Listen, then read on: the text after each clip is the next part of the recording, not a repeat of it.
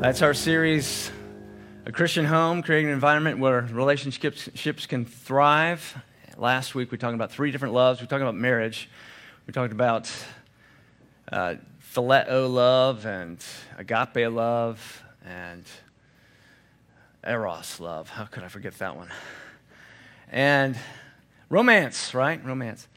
But all the loves bent towards agape. You know, the deep well that we draw from to pour out, to overflow to others. We talked about that last week. This week, we're talking about storge. Now, what is that? Storge love. That's the fourth love this morning. That's family affection. Now, storge looks like agape on the outside. It looks like generosity. It looks like someone who is giving out of a sense of abundance. But the thing that's different about storge is its motivation. It's coming from a place where there's a sense of desire or a sense of affection. And so it's reciprocal. So it's not really, so whereas agape pays the love of God forward, storge is reciprocal. Let me put an image on it. Storge is the crow's feet in the smile of your grandmother as she bends down and kisses you on the head. Remember that? That's storge love. There's a sense of warmth. There's a draw to it. So whereas agape love pays something forward, storge love is something you participate in. So this morning, how is it then? Let's take a look at how storge love actually is sort of a training ground. It's something that God puts into families to help us begin to move towards and practice agape love, the love that we pay forward. How do we, fallen creatures, prone to center things on ourselves, begin to crawl and walk and run in a redemptive love? Well, it begins with storge love. Let's take a look. From God's Word, Romans chapter 12, starting with verse 3. Hear God's Word this morning. For by the grace given to me I say to everyone among you not to think of himself more highly than he ought to think, but to think with sober judgment, each according to the measure of faith that God has assigned. For as in one body we have many members, and the members do not all have the same function, so we, though many, are one body in Christ, and individually members of one another. Having gifts that differ according to the grace given to us, let us use them. If prophecy, in proportion to our faith.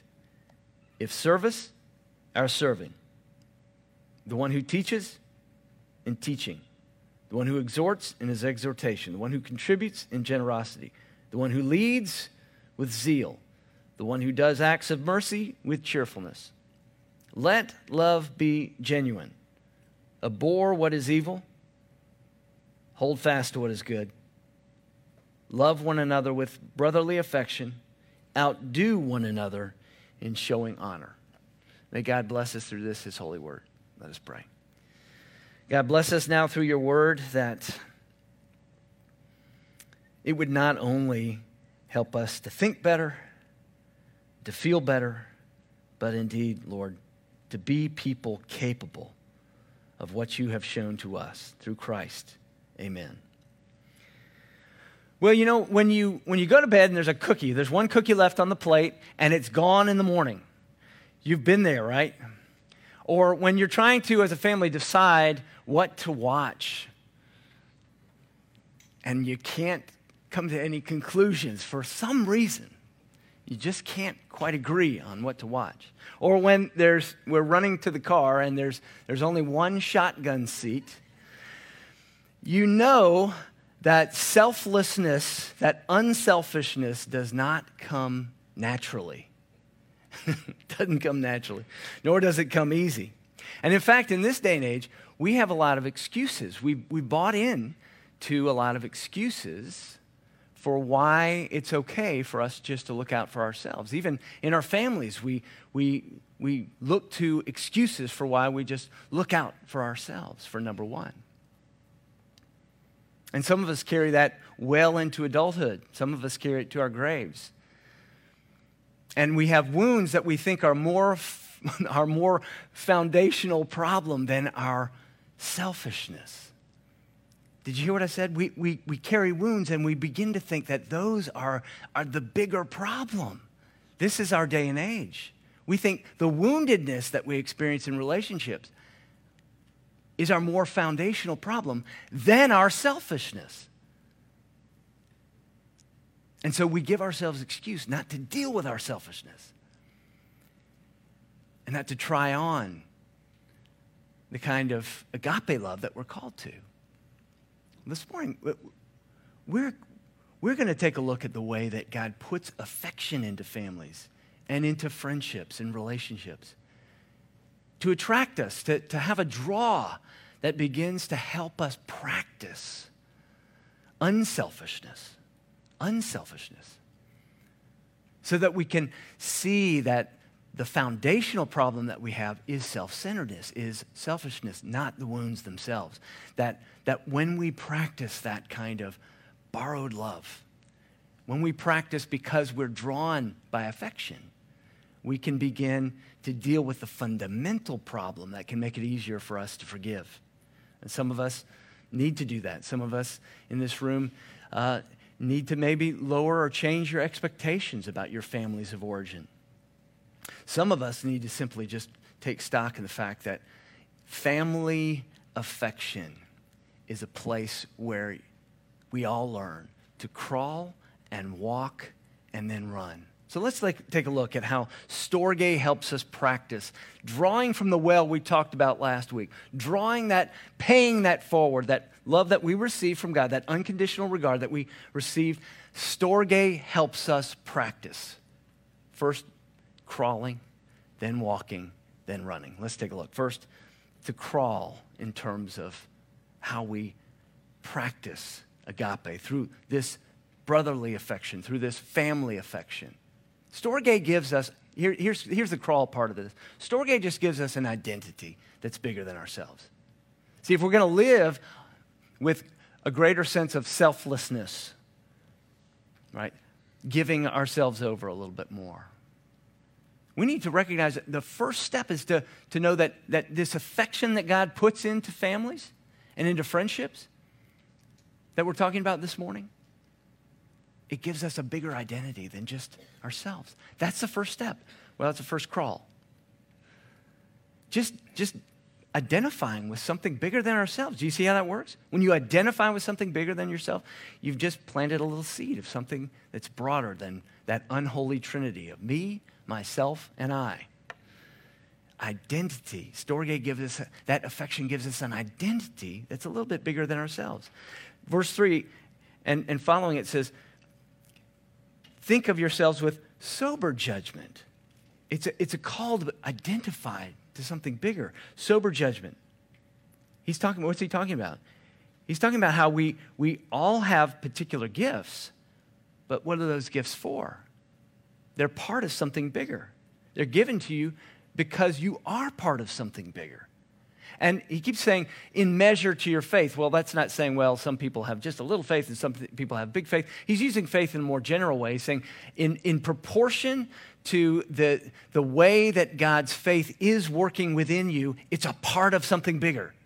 You see how he's saying this? See how it's working? That you're part of something bigger. It's kind of like this. If you're going down the highway, and maybe it's a 2-lane highway, it's starting to get a little scary. I'm starting to flash my lights when I see somebody weaving coming towards me. I just flash my lights a little bit. I'm like, stop texting. Think, well, what goes on inside of me, what's happening inside of me, the feelings that I have, oh, that's my business. Well, no. Actually, what's happening inside your car affects the way you relate to traffic. You're part of something bigger. The Christian is one who recognizes and identifies not just with me, myself, and I, but with we. that we have a we identity. We recognize that we're part of something bigger. We have a broader identity. That means, so for example, a story I heard about this when it comes to church. I heard a father say this, that he was sitting between his son and his wife, and on the way home,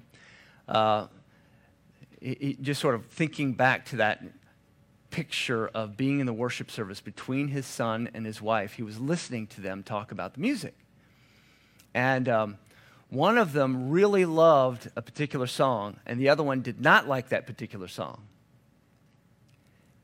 And then another one really loved the opposite song, and the other one did not like that song. So there were two songs. The son loved the one, and the mother didn't. And the mother loved the one, the son didn't. And the father's sitting there going, that sounds about right. I think we got it. I think that's where we need to be. It's not all about me and my tastes and whether or not I'm having a good experience. Individually, that there's something for everybody, that there's a larger identity here in this church and in your family. That you're looking out for that, not just what do I want, what do I need, what are my tastes, what do I care about, what's going on with me, but to be aware, to have a radar that says there are other people in the room, there are other people in the car, there are other people in the household. How are things with them? Storge is that grandmother's smiling eyes love that draws you in and says, I really care about this person. I feel a sense of warmth here, and I care about what's going on with them. This is what Paul is expressing here in this passage, that we learn to crawl, that we benefit from having this affection within families and friendships, so that we will move towards each other to give and not just to get. That we'll have a greater sense of identity, that there's something that I bring that's part of a greater whole. There's a Buber, a scholar from a couple hundred years ago, wrote a book called I and Thou, and he began to recognize that we have relationships with things like a chair. We have relationships with abstract things like an institution. But what overlaps with things and with institutions are people. And so he began to distinguish, okay, how am I relating to things? Well, I have an I-it relationship to things. How am I relating to people? I have an I-thou relationship. And began to see that sometimes he was relating to people as though they were objects. And I think that's one of the fallacies we have to look out for, particularly in the West, but particularly in America, is that we're so individual, we have so many resources, and it's baked into our very culture, this rugged individualism. Emerson said, do your own thing. The Bible gives us a bigger framework, and that framework calls us to have an identity that is a we identity. Not just me, we. So that we have I-thou relationships with people. We're not treating them as things. We're not treating them as objects. We're not treating people as a means to my individual end. Storge helps us with that. Storge helps us with the draw into relationship, that we can feel like it, feel like giving, feel like caring, feel like relating well, so that we can practice what eventually becomes paying something forward, the agape love of God, unconditional as to whether or not I feel like doing it. When a couple stands up on and they say, I do, it's not about affection, although affection got them there, agape will get them the distance. Storge helps us practice the crawl. Now, how do you walk? If Storge gives us a bigger identity, that's to crawl. How do we walk? Storge also gives us a new motivation, a different motivation beyond self, a motivation beyond self. And that motivation is when we recognize we're part of something bigger, we want to add value to it. That's to walk. That's the motivation. A new motivation that says, I'm part of a bigger identity and I want to add value to it. You can see that throughout verses 4 through 8, that for as in one body we have many members, and the members do not all have the same function, so we, though many, are one body in Christ, and individually members of one another. Should we go to church this morning? Well, I'm not sure. I don't know. Maybe. I don't know. Do I feel like it? Do I not feel like it? I put too fine a point on it. I'm trying to have fun, but that didn't really go over very well. I'll tell you, because you're here this morning. You get credit. You can participate in that. It's like, we all feel that sometimes. I understand that. Yeah, but you're the pastor. Yeah, we all feel that sometimes. Get the nudge from bed. Hey, honey, you got to go to church this morning. I don't feel like, yeah, but you're the pastor, and they're kind of counting on it. Right? But do I think bigger? Do I think there are people there who might appreciate me being there?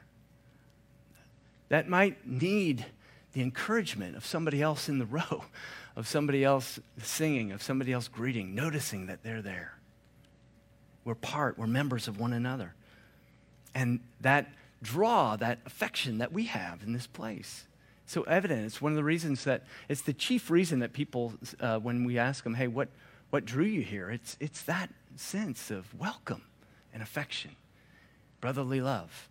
During the pandemic, did you hear about how the animal shelters emptied out during the pandemic? Did you hear about this? That people were isolated and they were lonely and they wanted to go to church or they wanted to get together with other family members, extended family, and they couldn't.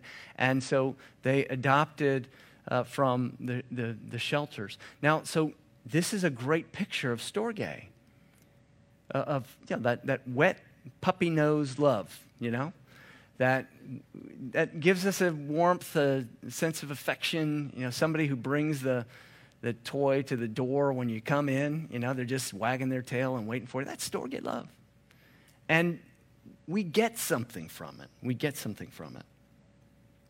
What do we get and give here as part of adding value? Well, in the Old Testament, there's a place that says, do not muzzle an ox on the threshing floor. Do you understand what that means? That means when the oxen is turning that big that stone, that millstone, and grinding out the wheat, that you let the oxen eat. You don't muzzle them, because there's a reciprocal relationship between the work and the oxen's fulfillment. So yes, you are the oxen in this illustration. It's okay. No animals were hurt during the making of this illustration, and you won't be either. The idea here is that you become fruitful and fulfilled as part of the body. Fruitful and fulfilled. This is what Paul is talking about here, that you have a gift to bring, and it's good to feel a sense of fulfillment, that you contribute, that you add value to this place or to your family. That's a good thing. It's a part of Storge. I'm bringing value. I get something from this. I feel fulfilled in being fruitful. This is the vision that Paul is setting up for the church. We want you plugged into this place in a way that makes you feel fruitful and, in the process, fulfilled. That is okay. That's good. It's what? It's motivating. It's motivating. That's the walk of Storge, to be motivated. Do you, when you sit around the conference table, are you aware of the value that you're bringing, your body language? When you sit around the dinner table, the breakfast table, you begin to become aware that your attitude, your facial expressions, your body language, your posture, the way that you engage with one another. We often draw down on the people that are most important to us. We take advantage of each other in ways that presume upon the intimacy of that relationship or the obligation of that relationship. Paul's saying, hey, you've got an opportunity to add value around the table. When you come together with the people you work with, when you come together around the dinner table, how are you adding value to the whole? How are you identifying with the people around that table in such a way that you're pouring something in, you're bringing something, you're aware of what's really going on? We've got a family text and we share little videos, and there was one that was shared recently of a child. He had to be in first or second grade, and he seemed to be more self-aware than I am. I'm looking at this kid, I'm going, oh my gosh, I'm not this self-aware most of the time. He comes, and it looks like it sort of, video picks up as the second half of the conversation. It looked like the father or the grandfather wanted to wrestle this kid. He was like first or second grade, and he says, I'm cranky, and I'm tired, and I worked hard in school. He's got these gestures that are just incredible. He's like, I'm cranky, and I'm tired, and I worked hard in school. Okay? It's like a warning. It's like, look, hey, this wrestling thing may end really badly for you, Grandpa. Okay? And then he starts walking away. He said, well, are we going to be able to wrestle later? And he turns around and said, well, maybe. But I'm cranky, and I'm tired, and I worked hard in school. I'm like, oh my gosh, second grader, more self-aware than I am. He's like, okay, I'm going to use my words. I'm going to use my words instead of my temper tantrum. That's pretty amazing. Tim, why are you using this illustration? Well, don't you feel it? Don't you feel it? I mean, it's like, yeah, I'm learning something here about how I could do it better and add something around the table, add something to the staff or to the breakfast. Pretty practical stuff, but you see how the motivation is there, that God builds it in, the affection of families, that he builds it in so that we will begin to get into a pattern that looks like agape love, paying forward agape love. Finally, to run. To run is to recognize that we have a bigger responsibility. We have a bigger identity. We're part of a whole. We add value to that whole. We walk. And we run by recognizing that we have a bigger responsibility as a result. God has put us into families. He's put us into this church. We identify with this church. We add value to this church. We have a bigger responsibility beyond us. Storge gives us an affection that we recognize comes from not just creaturely draw or a creaturely hook or a creaturely feeling, but that it lines up with the architecture of the universe. See, that's the responsibility, that there's something here that we're supposed to pay attention to. Paul's saying there's something here to pay attention to that puts the universe back together better than it usually functions. That we as families and as a church can relate to one another in a way that points to that hidden architecture, bigger than just how we feel about it. This is how we begin to run, to say, gosh, I really do feel this identity. I really do want to add value. I love it when I do. I feel fruitful and fulfilled. But now I see there's something to this. There's something that transcends. There's a principle here. There's a principle of this exchange, this give and take of brotherly love. The word that the whole sermon has hinged around is in verses 9 and 10. It uses the word brotherly love. It puts phileo, we talked about that last week, so sort of the intimacy, knowing and being known, brotherly love, together with storge, affection. And this is the idea, again, that we're lining up with, let me just say it differently, the common good. That hidden architecture is the common good. Let me illustrate what I'm talking about here. So, Teddy Roosevelt was out. He loved to be out in the West. He loved to be out in the fields. He had some land out there. He hired a new hand, a new ranch hand, and I guess it was a time when a lot of the cattle would roam free, and sometimes a neighbor's cattle would mix in with other cattle, and sometimes they would have calves, and those calves would wander and not have a brand on them yet to say whose calf was that. Well, this new ranch hand saw that there was a calf wandering around and it was unbranded, and he was ready to brand it for Roosevelt. And Roosevelt said, no, I know that kind of cow. It's not mine. It belongs to my neighbor. And this ranch hand got sort of a twinkle in his eye and heated up the brand and branded it for Roosevelt anyway. And he said, you are dismissed. If you will steal for me, then you will steal from me. You're dismissed. There is a malignancy that can creep into our family or group loyalty. There is a malignancy in the mafia, for example. You can see this sort of affection that a mob family might have for one another, and a loyalty that is fierce but is malignant. And I think we as a church, especially as we look ahead to 2024, need to recognize that we have a deeper loyalty to one another than partisan politics. We have a deeper loyalty to one another than our stand on any particular issue.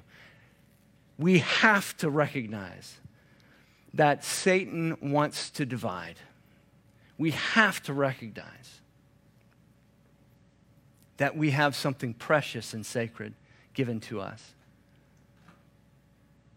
That when we crawl, when we walk, when we run in affection towards one another, there's a reason why God has put this into us, this draw, this attraction. It's not just so that we'll be fulfilled, but so that we will bend towards agape, so that we'll live differently in our age, so that we can be people who are divided by issues and yet united in Christ. Otherwise, what is it that we have to offer the world that's any different?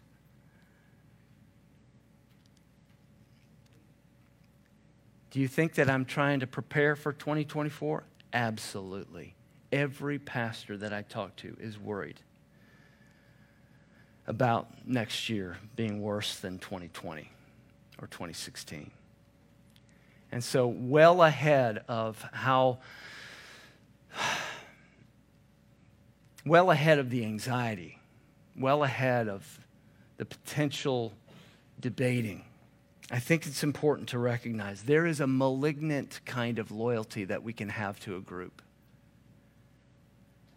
And what we're called to is something much, much deeper. Where is your loyalty? Paul is saying, I'm telling you where it is. God has given us to each other. And this place in your family is a stewardship. And the attraction, the draw that we feel, the reciprocal sense of friendship that we feel is training ground so that we can demonstrate a much deeper, pay it forward kind of love. Let's pray together. Gracious God, our Heavenly Father, how we thank you for your demonstration of affection. We think of the way that John leaned against you, how he just felt so at ease like a big brother. But Lord, how amazing it is that that brother is really the Father, a Father who, with authority, cracked open this broken universe and poured in the light of the love that is unconditional. Lord, in this place and time, would you help us to crawl and to walk and to run? In Jesus' name, amen.